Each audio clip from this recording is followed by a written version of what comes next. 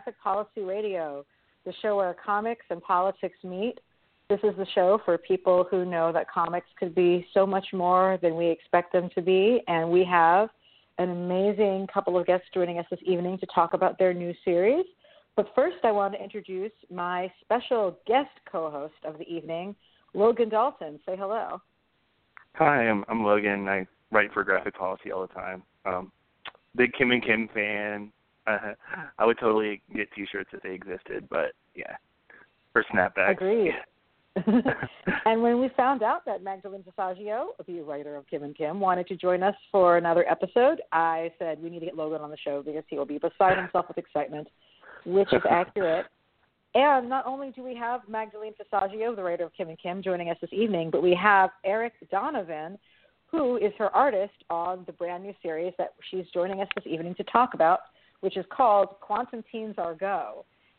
This is how I explain, this is not how I explain, this is how they explain Quantum Teens Are Go, which is that mad science is the punkest shit there is. Teenage sweethearts Nat and Sumesh spend their nights breaking into abandoned super labs to steal the parts they need to build a time machine, and they've just found them the most important part. But mysterious entities keep trying to stop them turning it on. Now all they've got to do is hang on long enough to figure out why. Magdalene Visaggio and Eryk Donovan bring you a high-action adventure full of robots, muscle cars, and queer-ass skater punks in Quantum Teens Are Go, the brand new series from Black Mask Studios.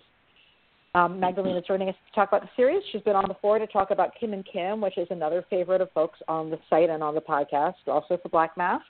Magdalene is the writer and creator of Quick Kim and Kim and Quantum Teens Are Go for Black Mask Studios, a former wannabe academic theologian. She turned to writing comics after dropping out of grad school, which is a good decision. She actually started writing comics when she was 8, but honestly, those are pretty terrible. She tells me she has contributed work to DC Comics' Shades of Changing Girl, which was really interesting, alongside her participation in the Dirty Diamonds comic anthology. She's a contributing writer at Paste Magazine, and Magdalene lives in Manhattan. Eryk lives in Savannah, Georgia, and draws comics. He is known for his work on Memetic, Cognitive, Constantine, and the Harvey and Eisner nominated Into the Dark anthology, amongst others. His hands are rarely free of ink. By day, Logan is a data entry administrator. By night, he writes about comics for Graphic Policy. So thank you, everyone, for joining us. Welcome to the show. Hi. Hey, welcome. Hey. So first things first, I'd love to hear from you, Mags and Eryk. Like, how did this comic come to be? Actually, first things first, I need to inform Logan that there are Kim and Kim T-shirts. What? Okay. We have them generally at yeah. Black Mask booths at conventions. Oh, So we were okay, just talking cool. about how badly we need those T-shirts before the podcast went live, people. But you've Nice. heard it here. You can get a Kim and Kim T-shirt at Black Mask. Are you guys going to be at convention, which C2E2? makes sense. Are you guys going to be at C2E2? No, I'm going to be at Emerald City. I actually got approved for a table at C2E2, but I cannot actually afford it. So. Oh, man. I was I hoping can't for do a these guest spot, West which is Coast why I signs. applied. Yeah, me neither. Keeping it local. So tell us about how Quantum Teens Are Go came to be. Okay, so it's a little bit of a roundabout story. You guys know The Adventures of Pete and Pete? I do, and I have a story about that I'll share later. Oh, I watched that at a convention once. I was like super drunk. You want to watch It's like an old Nick. It's like an old Nick show.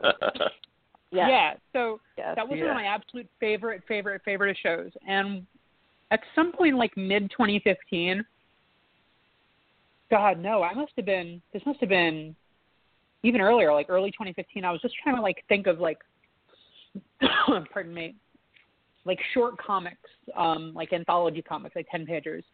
And one of them was like, I thought it would be really cool to try to do a book or a short that captured what Pete and Pete felt like, which was his kind of suburban absurdism.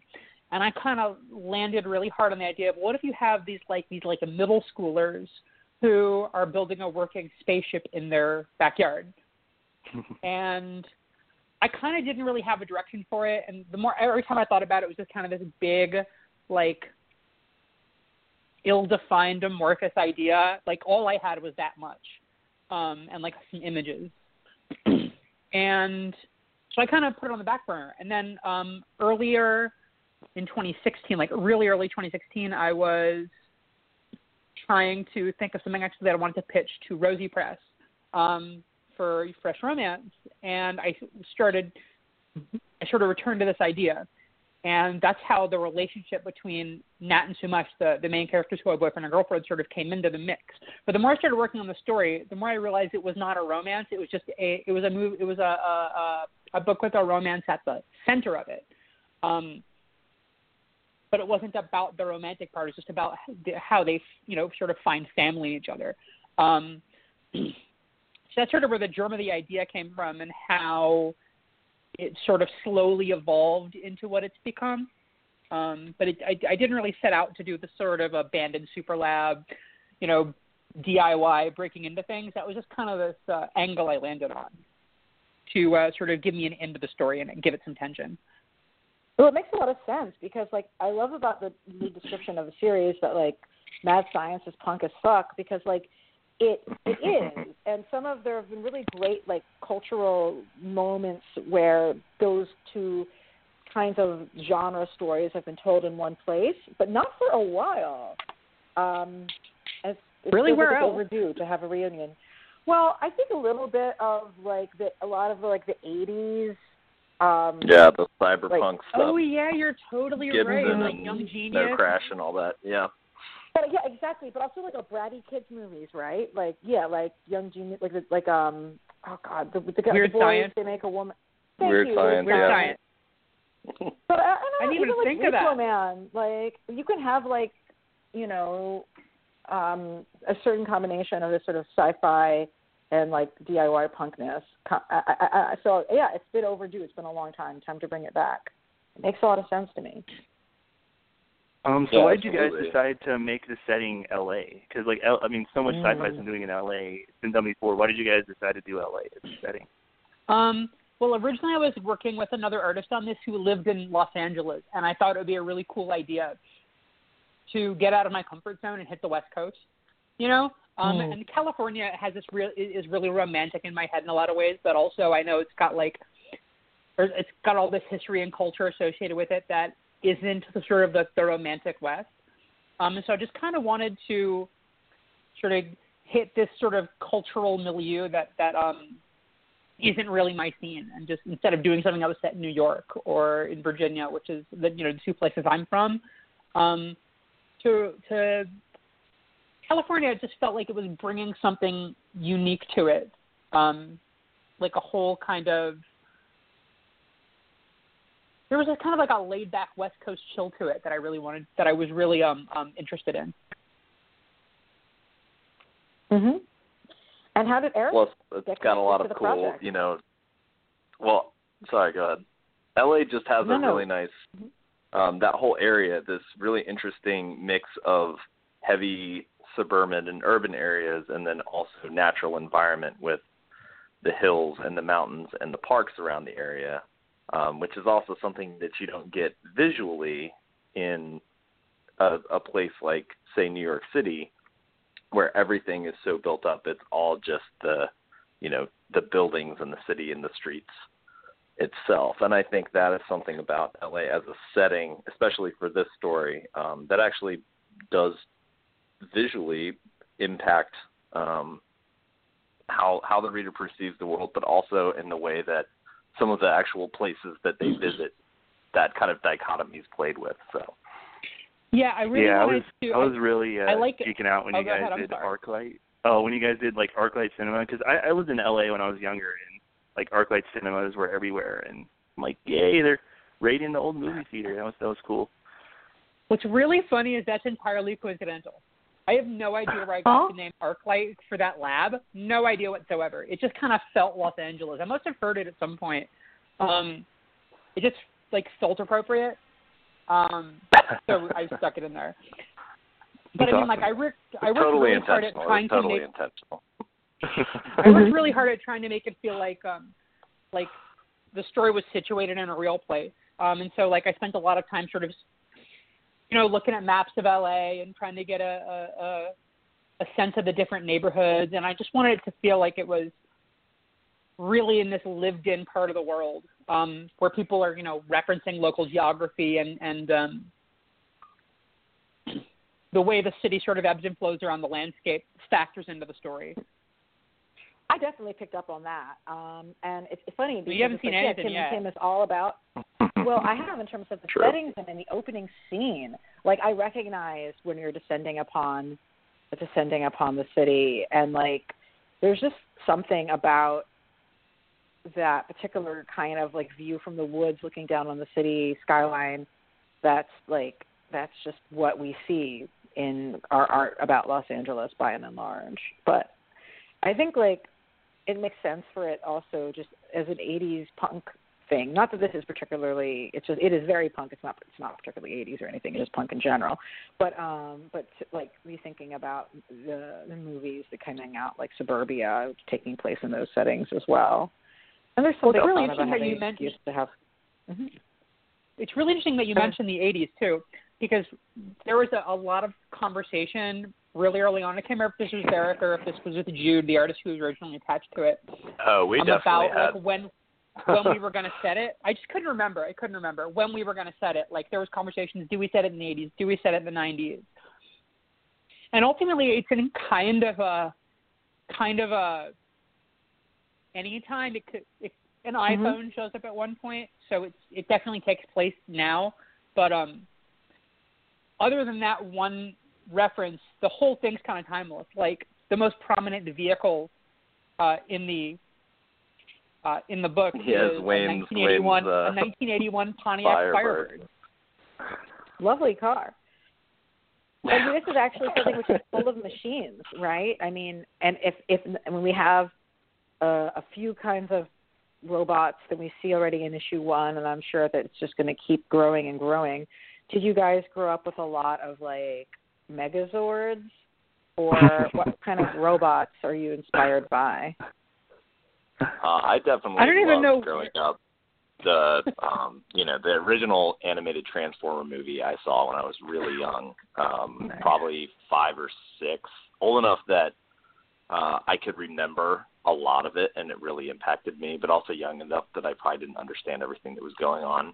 But I think that really sort of started it for me visually. And then from there, growing up as well, that was during the Toonami Cartoon Network era of anime where you had, Sailor Moon and Dragon Ball Z, and you also had Gundams, all the different Gundams and Gundam Wings and Outlaw Star and Cowboy Bebop and all that stuff anime-wise definitely, heavily influenced me. And there were some other things too.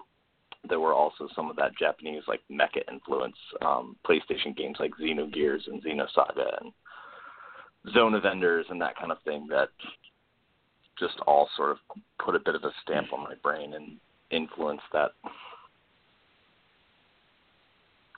I think I'm a little bit older than Eryk. My TV influences are a little bit different. I remember the late 80s television pretty well. So, I mean, my robots are Transformers, really early Power Rangers. There were some really interesting robots in the fucking X-Men cartoon that weren't Sentinels, just kind of like random ass security droids. And I guess most of the robots that you're going to see in Quantum Teens are random ass security droids, because I love hordes of anonymous mooks. So you remember, like, and Hellatron though. Yeah, when she shows up briefly, she was supposed to be a much bigger character, and I wasn't able to fit her into a 4-issue series that was already getting very jam-packed. But, I mean, like, I don't know if you remember the old, like, of course you do, the Ninja Turtles cartoon show, how the foot soldiers were all, like, robots. Yep. So, yeah, because you can show blood. So I'm definitely probably pulling from that. But you can show sentient robots exploding. Yeah, Wolverine just going all out. Like, that's right. even though I grew up on X-Men Evolution. Couldn't use his claws because of standards and practices. I've learned this listening to Jay and Miles explain the X-Men. My childhood makes so much more sense now. That's super cool. I definitely could see the how did you guys, like, when you're working, with Magdalena being, the writer and Eryk as the artist, like, how did you guys develop the aesthetic for the book as a whole in terms of not just the robots, but like the characters and their styles? Well, I basically just gave them to Eryk and said, do what you want. I kind of write about, like they said, I write out character sketches, which are just kind of, here's the kind of person that this person is. I don't put any specifics in there for like how they should look, and then Eryk kind of ran with it. Yeah, I mean, essentially, Mags, like you said, the character sketches, I think of, I guess, the description, same thing, you know, but nothing like, you know, they have blonde hair and blue eyes, or he's dark-skinned, or, you know, any of these kind of things. It was just, this is the character. And I kind of knew, you know, obviously Sumesh, he's, you know, Indian descent, and Nat, I, you know, had an idea in my mind of who she was. She could have been anyone, but I had this idea of, you know, her with the blonde hair. And then just reading over Mag's description of sort of who that person was, then I kind of take that and try to translate that fashion-wise into, okay, so they're high schoolers, and also, you know, what would they be wearing? What's something that makes sense for this character? And that's, you know, where Nat ends up with all her different, you know, fish nets, or like, what do you call them, the leggings, the skateboard. She's got that whole, like, skater punk attitude. And then Sumesh is also kind of punky, but he's also kind of like that nerdy computer geek type too. He's like how I got in high school. I love it. Aww. With his little Star Wars tee, like. Yeah. Sumesh is really math core. Yeah, exactly. Yeah. So. I know. I love that scene where he's trying to, like, explain science, and he just, like, freaks out, and that like really endeared the character to me. That's awesome. Thank you. Just on the subject of Eryk's portrayal of Nat, I've actually been really, really impressed with how Eryk has been physically portraying a teenage trans woman in her late teens, but relatively early on in her transition.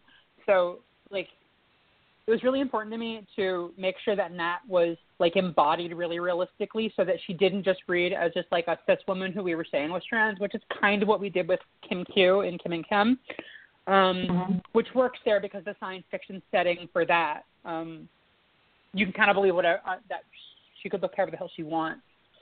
Right. But Nat exists in something that's very much analogous to the real world. And so I didn't want her to be veering too far off into sort of fantasy transition land. I kind of wanted a character who you kind of couldn't ignore was trans, but did it, but still read as a girl. And I've been very happy with his sort of sensitivity to what that would sort of mean physically. That's really important, yeah. And I get it in terms of, like, how you can read her that way. And a lot of comics don't have that, I guess. Yeah, I mean, definitely early on. Yeah, and early on we definitely had some conversations about that, you know, as I'm developing her look and, you know, kind of how we're going to see her and how we're going to essentially shoot her in the way, you know, all that stuff, camera angles, whatever. So. Clothing. So what did you guys? Sorry. What did you guys decide to make the main characters like high schoolers? Like, why that age? I don't know. Like I said, because like in the original idea, they were actually middle schoolers, and I guess I just aged them up a little bit to make the. I guess I just aged them up a little bit to make the story to work a little bit better. I guess just thinking through it. I knew I wanted Nat to be trans because, like, surprise, surprise, I write trans characters. And so, like, doing her as, like, a 13-year-old trans girl, well, that's not something I get to a certain point and I kind of can't wrap my head around it anymore because, like, the experience is so different if you're transitioning that young. And I mean, like, I tried to transition in high school. It didn't take, but... So, like, I can kind of get into Nat's headspace. So I guess I aged them up for the relationship and so that I would have a better understanding on my main characters. And I also think, to an extent, too, it gives them a little bit more freedom in the way that they are able to move around their neighborhood or city, which, especially for a setting that's not, I mean, we talked about Stranger Things, me and Mags, right when we first started putting this together, because that had just come on, and it made me think back to, of course, the Spielberg stuff and Stand By Me and these other movies that I'd seen growing up or, years ago, and how different it used to be with how kids were allowed to run around, their town, explore their environment, to how, our culture views children running free now, where you see two kids walking down the side of the road and you call the cops like there's kids abandoned on the side of whatever. That's, this real stuff that sadly happened. Yeah. So I think having them a little older gives them a freedom that you don't question in the setting that they're in, to be able to do all of the stuff that they end up doing. And not have the parents, really, getting into, like, what's going on in the garage, Sumesh? Like, what is all this strange stuff? Yeah.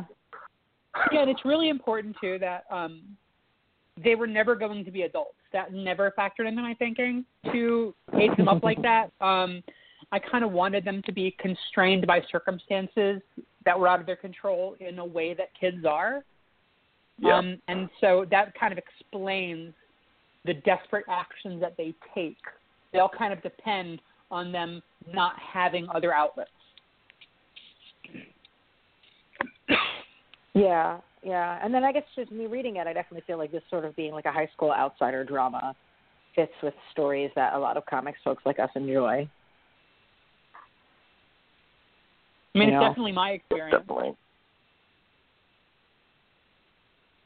Yeah, but it's not like a whole obvious, like, geeks versus jocks thing. Like, it's more, I guess it's kind of more, complicated, because you have, like, the science stuff, but it's also kind of like a political rebellion, sort of, and I kind of like that. And it's not just, like, kids fooling around. It's like they're, yeah. Yeah, I mean, it's intelligence is essentially what kind of determines – it's intelligence and determination to, explore and scavenge these parts. But this XC community is all, people who are smart enough basically to come up with these, technologies or inventions or whatever. So kind of your age doesn't matter as much as what you're able to make does. Yeah, the whole thing is that it's not so much – like people who are smart enough to like get the theoretical under, as much as people who are able to know enough to know that if I hook this up to this will probably happen. And then just like running with that until it stops working. Yeah. And I like that there's like one of the conflicts is gatekeeping, like later on in the story. Like I'm like thinking this character is going to be some cool like Furiosa type, but then they're like major gatekeeper. I'm like, that's like a real problem, like in everywhere. Yeah, absolutely. Now Zero's my favorite though. She actually ends up playing a really big role in the story. Oh, okay. I kind of hate her now. She's not I'll take your word for gatekeeper. She's not just a gatekeeper. She's got a lot going on. Okay. Yeah, it pays out later, and you'll see. The gatekeeping makes a lot of sense, but I also, I like that read of it, too, because that's something that I constantly see in comics, and I'm sure Mags has experienced, too. Yeah, I'm happy to see a woman with short hair and muscles in a comic for a change. Well, yeah, right? Yeah. No, I have a massive crush on Zero. Good. Yeah. I think everyone should have a massive crush on Sarah because she's fucking awesome. But her tattoo sleeve is amazing. In terms of gaping, I thought it was actually really important to kind of underline their youth.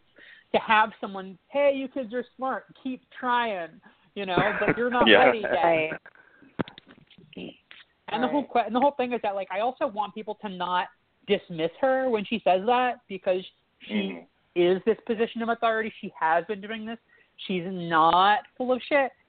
So the question is she gatekeeping? Is she just kind of being shitty to them because she feels superior, or does she have more? Is she thinking about more than that? just for context for folks who haven't had a chance to check out the series yet, which actually, wait, the series is, when is the series being released? February 22nd. Okay, so no one has read the series except for us. We're talking about characters who are encountering an older robot and dealing with questions of, like, what you're supposed to do when you're new in the scene. And I think what Logan raised about gatekeeping is an interesting point. But I guess I'm just trying to think about how to explain to folks who haven't read the comic yet. I actually don't want to drive too down into the details on this for that reason, just because I know folks haven't had a chance to read it yet. So I'm trying to think, like, yeah, for sure. For folks who haven't really, like, followed you guys' work yet, I think one of the things that's, really important that I see throughout is just writing really relatable, youthful characters who speak in, like, really funny but believable voices. And that's really a point that you guys consistently have in this comic. But I also think, was true, Eryk, when you were working on Mimetic with James Tinian. I know that Logan is a big fan of that too. Yeah, that book scares me, like, all the time. Like, I'm afraid, like, I'm gonna be on some dank meme page and it's gonna, like, take over the world. And that book haunts me. Yeah. You and me both, man. Yeah, basically, for folks who don't know, Mimetic is a horror sci-fi moment of a meme that takes over the world. It's disgusting body horror. Yeah. Yeah. Yeah, no, it is. It's that psychological horror of, how quickly something could get into your brain, and then obviously, at the end there's just some creepy body horror stuff too. So it wouldn't be James Tinian without body horror. Well, it's funny you say Mimetic, because actually the very first thing that me and James ever worked on was a short in the Dark Anthology, and it was following high school kids as well in school. Basically, as this, like, strange creature is kind of going through this group of friends and doing something.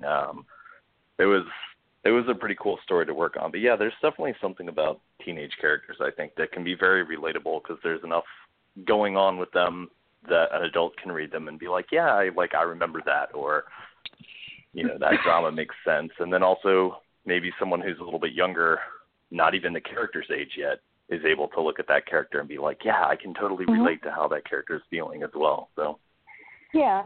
Yeah, the cool thing about teenagers is you can kind of write them like adults. You can kind of write teenagers like adults, which is, I think, just a big part of the appeal. You can just write them as really dumb grown-ups. You also actually make them sound like, I mean, look, I'm not an expert who spends tons of time with teenagers, but they do sound authentically like young people to me. And I certainly see plenty of comics by older authors that are completely out of touch and seem like they haven't ever talked to a young person. Well, not necessarily into the specifics of who in such a way that I may not be able to I'm terrible. Respond on that front. But I definitely think, I don't know, are you guys, do you guys spend any time really talking with, the younger kids to get stuff right? And it's research? Getting to know the or kids. Or are we just recently young enough to get it? I just live on Twitter. Yeah. Basically. And Tumblr. I was going to say Tumblr, Twitter, right? Yeah. Twitter has destroyed how I talk. Me too. So, I didn't used to... So I don't think I could have done this voice 2 years ago before I let Twitter demolish my vocabulary and speech patterns, and I started up and selecting everything I said. So it's, I mean, my sister-in-law is 18, so I pay attention to how she talks, and there's some people I know on Twitter who are literal teenagers who I started following because they're just really good artists, and I was just wanting to be encouraging and shit. And I mean, I guess I must be paying attention to how they're talking if I'm nailing it, but. Yeah, I think it definitely matters. And social media is a space where people from different ages can encounter each other and kind of wrap our heads around it all. Yeah, it's cool. Yeah, I mean, I started writing about comics when I was like 19, and a lot of people on Twitter were cool and about it. And like Kieran Gillen's Young Adventures was out, so it was like the perfect age for that. And I probably would have liked this book too. Mhm. Yeah. Because I kind of hate it when like writers like kind of write teens down or write it like they're Silver Age characters or whatever, and it just kind of gets on my nerves. Mhm. It makes me laugh. It's easy to fuck up.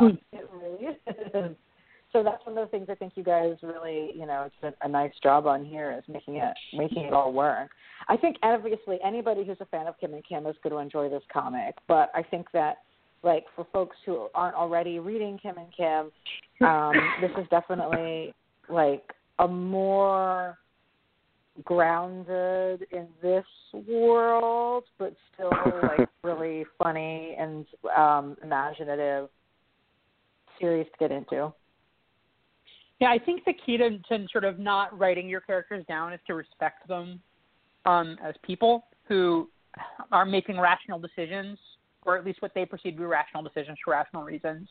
I think, pardon me, I think it's really easy to turn your characters into caricatures or to get dismissive of them. So, like, to go back to Kim and Kim, Kim Q is a very rash, thoughtless, irresponsible person who dives in without considering the consequences pretty much all the time. She is extremely short-sighted. She sort of is constantly making the worst decisions, but at no point am I losing respect for her as a character because I'm in her head. I don't know why she's doing these things. And she's not a thoughtless person. She's just a person who has a lot of difficulty thinking a couple of steps ahead for very specific reasons in her history. Like when you know why people think the way they do, it's really difficult to be dismissive. Absolutely. So yeah, the sort of with is just making sure that I'm respecting Nat and I'm respecting Sumaj, even though I don't really agree with almost anything either of them is doing. Like, I think they're both making almost just a constant series of incredibly immature, short-sighted decisions. It's also appropriate because they're 17. Yeah. Yeah. I know there's been at least a few moments where Mags and I are chatting with each other about some scene or page I've just drawn from the script or whatever, and we're like, man, like, Sumesh is such a dick right now. And we're like, I know, he really is, but also I kind of love him. And it's like, yeah, I know, he's so great. But also, Sumesh, what the fuck, Sumesh is such an ass. Sumesh is such an asshole. Yeah, he's so just this prickly dickwad. Yeah, like he doesn't interact with his friends. He's just working on his projects all day. Yeah. That's definitely a type. Yeah. Oh, and we were talking about the jock nerd, distinction in sort of high school things, and we made a point of making, sort of Sumesh's foster brother Martin, this kind of like California surfer dude, muscly jock guy. Yeah. But he's like the nicest guy in the world, and he's just constantly trying to be nice to Sumesh, and Sumesh is just jumping down his throat at every opportunity. I love that inversion. I really do, because it's true sometimes. It really is, I think it's just Sumesh has just got so much that he's unhappy about, Sumesh is not a happy guy, and he knows that the people he's living with aren't his family in this really big way. And so he constantly feels on the outs. He constantly feels like he's a charity case, and it makes him feel like trash. And so, anytime, Martin is being nice to him, his immediate reaction is just, I'm just still a charity case. You don't really like me. Yeah. And then on top of that, he's always thinking about his big project, his magnum opus. So there's that level of disconnect of where you're always kind of a little bit in a daydream of that, oh, wait, huh? What were you saying? Yeah. So why time couple those together as opposed to the other kinds of things one could be doing mad science in the name of? I honestly, Okay, so when I was trying to think of the project that they'd be working on, originally it was just a spaceship, and for some reason that just didn't feel like enough to me. Because I was kind of like, well, what are they going to do once they get a spaceship? Like, where are they going to fucking go?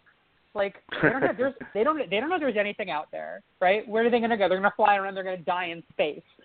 And that made me really uncomfortable. So I kind of landed on, what if they're just building a TARDIS? You know, just something that can go anywhere, anytime. And once I made that decision, it just got a lot easier to talk about it as a time machine. Although really, it's a time and space machine. It's a TARDIS. It can go any place, anytime. Interesting. And I mean, it totally plays in with, Sumesh's lack of what he feels like is his, missing his parents, his biological family. Okay, maybe there's some way I could, maybe see them again or do something. And, you're not thinking about timelines and paradoxes and all these things. He's 17 years old and he misses his parents, so. Oh my gosh. That was what I was wondering, actually. How much are the specific sci-fi challenges of time travel's impact on the world actually part of this? But I don't want to spoil anything because it's not an issue 1 really, and I don't want to spoil, too much into the future. Yeah. Honestly, if we get a second volume, it'll play in the first volume. It's not a big deal. There's actually no time travel in the first volume. It's about a time machine, not time travel. Got it. Yep. Like building the thing. So this is with Kim and Kim, right? You did a 4-issue miniseries, and it was a huge hit, and now you're working on the next 4-issue miniseries, and that sort of sounds like that's the cycle that that Black Mask is doing for comics it's putting out. What's it like sort of writing with that particular configuration of issues, like in the can, like knowing that that's what you're making? Okay, well, I'm doing 4 issues for both volumes of Kim and 4 issues of Quantum Teens. I have another thing coming up where I managed to wrangle 6 issues out of them by saying I cannot do the story in fewer issues, and they were on board. Nice. But it's true. That was not me lying. But I guess to answer your question, 4 issues is frankly a little tight. Yeah, we had to cut a lot of stuff. Yeah, like I said, there was like an entire character who didn't make it into the final cut because there was so much going on, there was no room. And the 4th issue really would have been better served by a 5th to space out the action a little bit because it's a lot that we have to jam in, and the issue ran long, 4 pages, and it was still not quite enough. But in terms of getting 4 issues, it's tight. You have to be very economical with your storytelling. It's one of the reasons why for Kim and Kim I went very episodic, so that there's a through line that holds each individual issue, to the next one that connects them. But it's not a tight sort of dramatic arc kind of thing. And so that was kind of me just sort of playing with the what the constraints were and what I thought would work there. But for Quantum Teens is a very tight story. And just making sure you're pacing that for 4 issues. It's nice going and knowing how long you've got, and you've got to fucking wrap this thing up, by the 4th issue. It would have been nice to have that a little bit more. And I've got some other projects I'm talking about with other publishers where I'm going to have a little bit more space if those go through, which I'm really looking forward to. Because after Kim and Kim Volume 2, I don't really want to do another 4-issue series again. It's very short. And you think it's going to be enough, and it never really ends up being enough. I mean, that being said, it could be the whole ongoing problem of that work always inflates to fill the space allotted to it. And so I kind of wonder if there's ever enough. Yeah. So if I'm allotted 6 issues, will I be like, fuck, I needed 7? If I get 12 issues, I'll be like, fuck, I needed 14.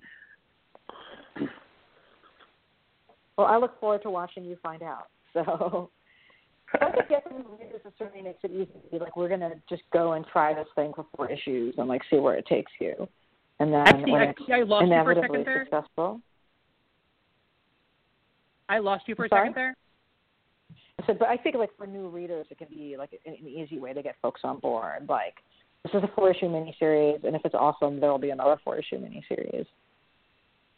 Yeah, and like I think we're kind of reaching a point where comics are kind of generally moving towards doing just like a bunch of different minis. It's been that way for a few years, and I think it's only getting more and more. Yeah. I remember like there was I think Multiversity did like named Kim and Kim one of the best like limited series 2016, and there's this discussion in it about how it's like how do we even say what isn't a limited series anymore? Mm. Because it seems like limited series become ongoing series, but they're announced as a limited series, or it's a limited series, but you know it's going to get another volume next year, so is it really kind of thing? Yeah. And I think it's cool that it's kind of moved out of the just the endless ongoing model, because I think that means we're getting a lot more opportunities for fresh, different kinds of stories, and just, you know, always making sure there's another issue of Cable coming out. Somehow there is actually another issue of Cable coming out. What? Yeah, I knew you were going to say Cable. I don't know why I knew that, but I should have That's really said weird that. because I never talk about Cable. I know. He's coming maybe back. It was just something about like the 90s. Maybe it was something about that era that I was like, it's like that kind of thing. But yeah, I mean that makes sense. Yeah. He's the 90s-est of 90s characters. Yeah, exactly. The 90s of 90s characters. So, Big guns, how did you guys lots of get connected with each other as the writer and artist on the? Oh, how did you, Eryk? I guess I should say, get attached to the project. Me and Magdalene met at HeroesCon this year for the first time, and I don't know if we'd ever talked online or really interacted. I was aware of her through Teenie Howard, who's a mutual friend of ours, who also is a comic writer who's done a bunch of brilliant stuff. Recently through Black Mask. But yeah, me and Magdalene met briefly at HeroesCon this year, and we just kind of chatted, during drinks or whatever after the show one night. And then a couple weeks later, she messaged me and was like, hey, I have a project. I don't know if you'd be interested. And I said, sure, send me the synopsis. And she did, and I looked over it, and I'm like, this is totally up my alley. This is exactly the kind of thing that I like doing. And it just kind of started from there. And that was actually a really big moment for me, because Eryk is the first person that I got to work with who I was a fan of before Kim and Kim. So before I broke in. I was a really, really big fan when I met it. And so this was kind of like, I was a little starstruck a little bit. I'm working with Eryk fucking Donovan. And my wife's like, my wife is like, who? And I'm like, shut up. You will know. Yeah. He is a genius. Eryk, and then I brought out the influences mimetic, and she's like, this is disgusting. That's the whole point. Yes. Eryk, who are some of your big influences visually in terms of your art? Oh, man. Really, I fully expect your brother to have much quicker response than I know, me too. Maybe he's not like hooked to his phone. That he might he's got email on his phone. They might be eating. Oh no, my brother totally. Hello? There's something on. What's going on? They might be having dinner or something. I think I don't know someone what's going on. mute who might not be on mute. I mean, that's Someone the just hijack it. This show. I think. Hold on. Let me add. In the 13th and said, "This is for Steve to file away under his idea file." Unmuted. Put Okay, hold on a sec. I actually debated like sharing this with Steve when. Okay, I think we have like back. I don't know if you're friends with them, but probably not. Hold on one sec. So when I debated. I got it. Sorry, hold on one moment. But this totally sounds like Steve's funeral. Mm-hmm. Something like that, yeah. One sec. Sorry about that, listeners.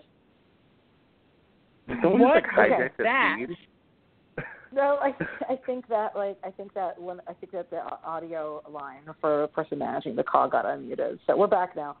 But Eryk was talking about his art influences. Was he? I mean, He was. Go ahead. Goddammit. Yes, I was. Man, I mean, obviously, I think any artist would tell you there's so many. It's like hard to point, but like when I think about growing up, stuff that really struck me was like NCYS Treasure Island. I used to look at all the time when I was a little kid. Stuff like that, I think, really influenced me a lot growing up. And then recently, and as I got older and started reading comics, Calvin and Hobbes, and obviously like the Ninja Turtles shows, and then different animes, Final Fantasy, Yoshitaka Amano and Tetsuya Nomura growing up. And then I started looking at these Italian and French illustrators, Mobius and Sergio Topi or Gerardo Zaffino, who's from Argentina.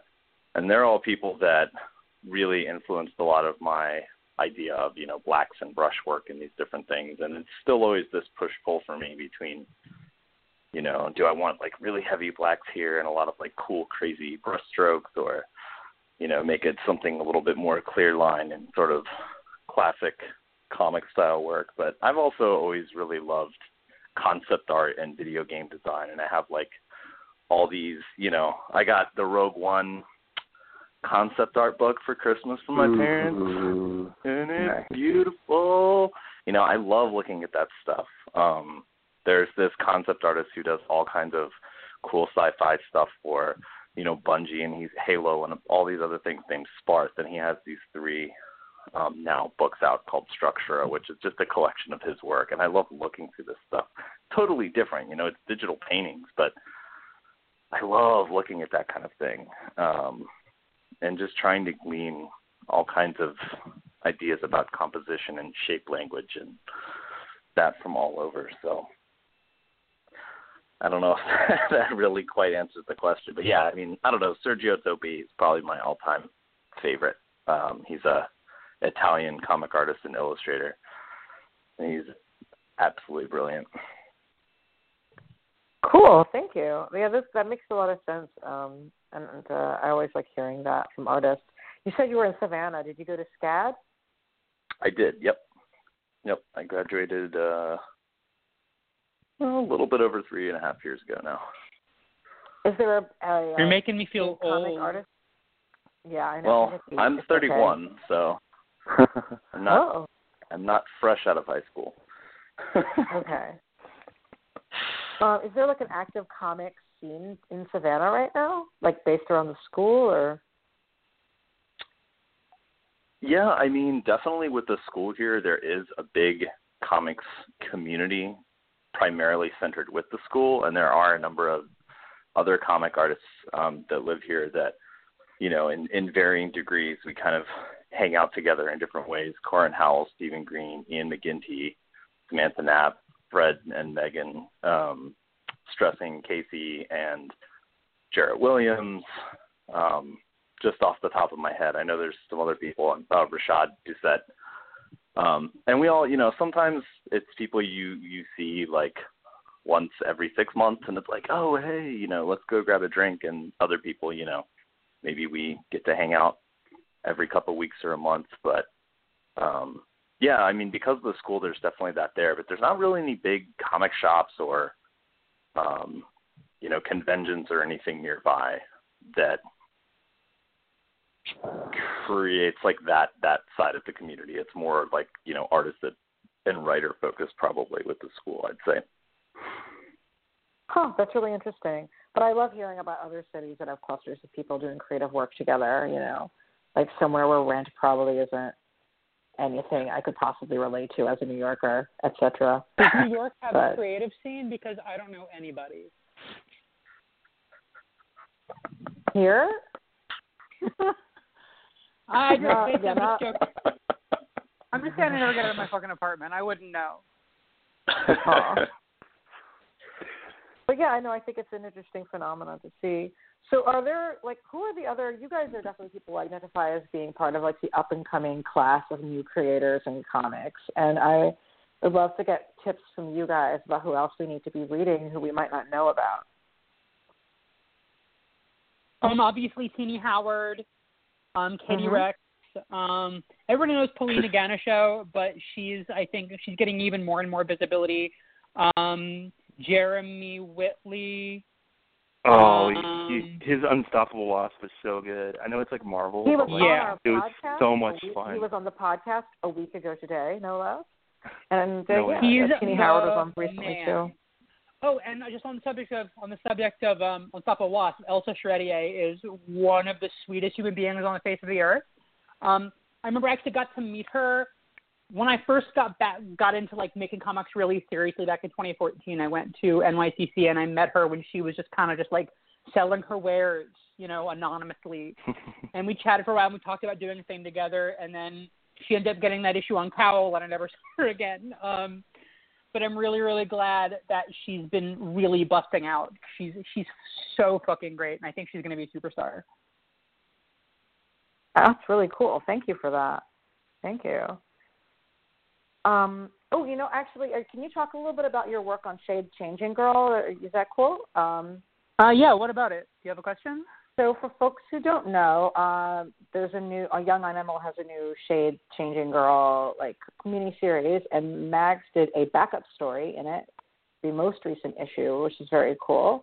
So can you tell us a little bit about how that came to be? Yeah, I just kind of ran into Jamie Rich, the editor of, the senior editor of Vertigo, and I guess he's the managing editor at Young Animal. I mean, I know Gerard Way runs the whole show. I'm not really certain of the division of labor. But anyway, Jamie came, we just kind of met at the Harvey after party, if I remember correctly. And he had already talked to Teeny Howard about it, and so I knew this might be a possibility. And then he goes, how would you like to do a backup for Shade? And we just talked for a little bit, about what the idea was. The whole thing is he really wants to get women creative teams doing these sort of regular backups. Yay! That sort of bring out obscure sort of back catalog DC characters and tell stories in which the themes change. And so I obviously then pitched a Wonder Twins story that we. Oh man, that would have slayed. It was there's so much potential with that. Perverse too. It was all about. I'm trying to remember the damn names of the characters. Zan, right? The dude. Jaina. It was about. Yeah, Zan died. And so it was just that reminds me of the Grant Grant Morrison story. It was just the other Wonder Twin, dealing with the fact that she can't use her powers anymore. Oh my gosh! And that's the change. And I was like, this is so fucking great. Oh my god! And I wasn't. And he was like, yeah, we can't really do anything with them for rights reasons. And I was like, fuck. Okay, cool. And then I'm like, how about Element Girl? She can change. And then I had to. And then I was like, okay, well, she died in her most famous appearance. She died because Neil Gaiman killed her. And I'm like, what if I just undid all? And then what if I undid all of it? What if I took one of the most beloved comics in all of comics and just shat on it, right? Obviously that wasn't my idea, but I was just like, okay, the universe has been rebooted a couple of times since then, and people come back to life. But she had this really weird, interesting death. So I was like, what if she knew she had come back to life? And she was trying to cope with that reality, and it doesn't exactly come through the way I wanted it to, because we only had 3 pages, and I had to think of a really succinct story I could tell in 3 pages. And so I just kind of focused on this sort of fantasy life where she could have the things she always wanted, and then it's not real, and dealing with the unreality of it is the story. There was I remember I read one review for it. I can't remember. I think it was on AV Club. Oh, that was where such they a described good review. it. I can't remember if it was AV Club. It might have been Multiversity, but the review was that it's a story of someone trying to convince herself that she's convincing herself, and I was like, that's exactly correct. Wow. So it's gotten a really good reception, and I've been really proud of that. Too. Because the whole thing with the famous Neil Gaiman story is as per usual, there's a story of another female character going away, and I thought it was really great to see a woman to be okay, actually, here's another thing we could do with her. Yeah, actually, like scared shitless to do it, and I was really worried that I wouldn't get permission to use the character because like I was like, you know, dicking around in canonical territory. Yeah. She's not like a well-known character. That's the one story everyone knows for her, and it's like beloved. And I was really worried about like what happens when you start like undoing what Neil, you know, Gaiman has done. What hath Neil wrought, you know?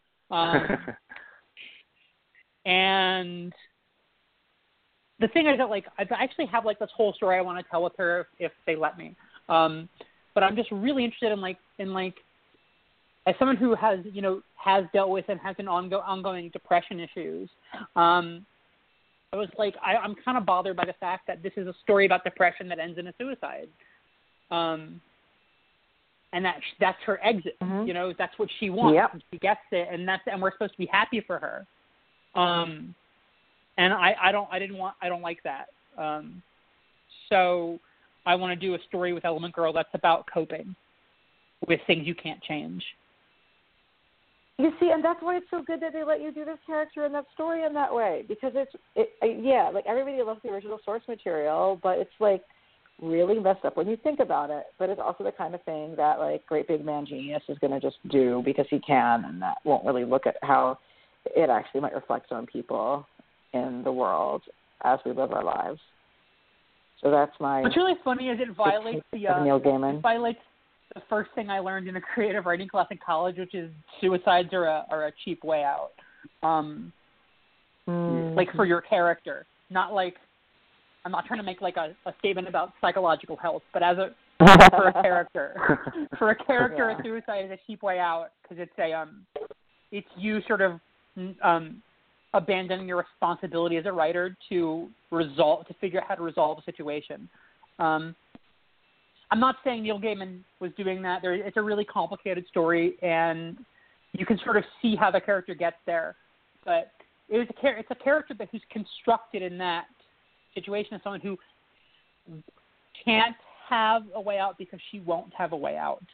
And I started thinking, well, for my incarnation of the character, she's kind of realizing that she can't stay dead. So, like, even suicide's not her way out. So then what's the next step? And so if I ever get to do that comic, I would be sort of trying to figure that out with her. What's her next step? Yeah, and it really fit in with the whole, like, because in Shade the Changing Girl, she's like this alien in the girl's body, and she's like trying to create her own like happy reality, and it just like fit really well. It's like listening to a single, and there's like a B-side that like feeds into it, and yeah, I love the Young Animal books. Like I can't believe they're published by DC. Like when I read them. Don't say that about my publisher. No, but I love what DC is doing, but it's just like I guess this is what people felt like when like Sandman and Animal Man and whatever like Vertigo was first coming out. I'm cool that I get to like experience that now. It's like pretty awesome. Instead of just like that happened back in history. Yeah, the thing that I really love about the Young Animal line in this really big way is that it's mining the DC back catalog and just kind of running with shit. Like, right. Like I absolutely love there's a fucking Cave Carson book. Oh, it's such a fun book. Like, what were the fucking odds of that, man? Yeah, that's a bizarre choice. What? I wasn't familiar with the character before, but I know the folks on our site have really liked it. Yeah, I know. I thought it was like an original character, but I'm like, oh, I guess he teamed up with Superman back because I guess kids in the 50s were into like the Daredevil kind of character, like the stunt kind of characters. I guess like I don't know. Like, old pop culture just fascinates me so much. Cave Carson was called a science hero. Science heroes. You know, yeah. you get Challenges the Unknown. Yeah, Challenges the Unknown, Dr. Quest. Tom Strong is a modern incarnation. I love science heroes. Mm-hmm. There's a background villain in Kim and Kim who's a science hero gone wrong. Can you tell us who it is? If it's someone from the new series or no? No, it's in the first run. You see him in a flashback in issue 3. He's Juna's arch nemesis, Atom Atomic. Oh my God! Yeah. He's got like the Reed Richards like gray hair and gray hair. Yeah. Yeah. That makes a lot of sense.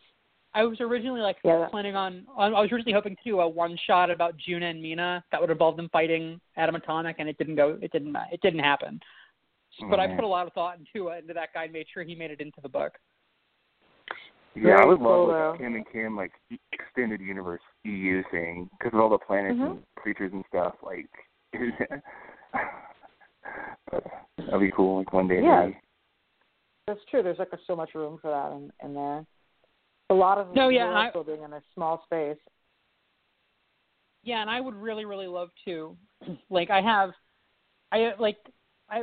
I come up with a character who appears for more than a single panel, I generally know quite a bit about them, and think that it would be fun to do a comic about them by the time they make it onto the page. Do you have a Kim and Kim story Bible or something somewhere? No, I mean not really. Just kind of as I'm working, I think through these characters. Oh, yeah. There's some minor characters who appear in issues 3 and 4, and that's the Kim's friends, Kathleen and Gretchen. Kathleen's a really big deal, and I'm absolutely in love with her, and she looks exactly like Teenie Howard, so of course I am. But when I start off with a fun name, then I just start writing these little character descriptions around them, and I start thinking through their relations with everybody, just because I need to know all that stuff for how the scene's going to play out. If I don't know how they relate to each other and to the Kims and what their jobs are and, how they relate to their jobs, I don't know how they're going to relate to how the Kims do their jobs and all that stuff. If I don't think through all that, I can't write the damn scene. I see that. It's definitely all in your work, and it pays off, and I think it's one of the reasons why people have so much fun digging into it. So we even got to joke around potential planet names last night on Twitter. So don't worry, that's going to happen. Yeah, I'm gonna do a planet called Tynan 4. Okay. Named for a certain writer who has worked with Eryk on the Mimetic. Oh. I don't know when it'll turn up. There's actually no room for Tynan 4 in Kim and Kim Volume 2, which all takes place on one planet. Wait, there's a Kim and Kim that takes place on one planet? That's one crazy planet. Talk. Well, I mean, I wanted to dig in. The first, Kim and Kim is this big travelogue, and I wanted to do something that was really set in one time and place. And so the whole thing only takes place over a couple of days, and really around one city on one planet. Oh, nice! It's like a bottle miniseries. That'll be fun. Kind of see what Kim and Kim really makes them tick. Yeah. It's a small. I mean, it's definitely it's much more fraught emotionally. It really, really centers Kim D and a past relationship of hers.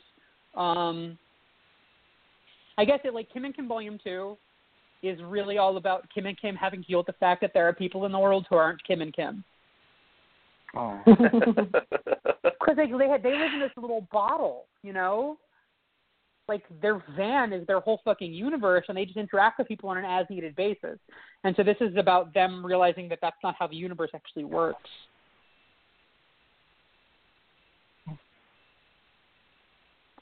Yeah, I still, that'll be the fun. last shot of Kim and Kim is still in my mind, them hugging. I'm yay, friends. And I was sad because I thought there wasn't going to be another miniseries, but then I'm yay, Volume 2. Oh, I knew there was going to be another one. When I wrote that, I don't think I could have written it on that.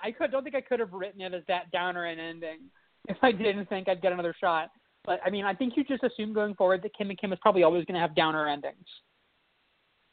I am cool with that. It's what life's like, pretty much. So I mean, series of down endings. Oh, gosh. I'm a really morbid, morose person. Gosh. Well, it's definitely not what people would assume. Wow, it's got dark. And then you read Kim and Kim, and you're like, oh. Yeah. Oh, everyone's miserable. I don't know. They're having a good time talking to each other. Yeah. What? I really like They're dark having a good themes time that are talking to like each other. that have like bright colors, just like really dark content, but just like bright colors. So like, yeah. Mm-hmm. Like a neo-noir kind of. Yeah, I mean, Kim and Kim is really in this really big way, always about kind of confounding expectations, both thematically and in terms of presentation.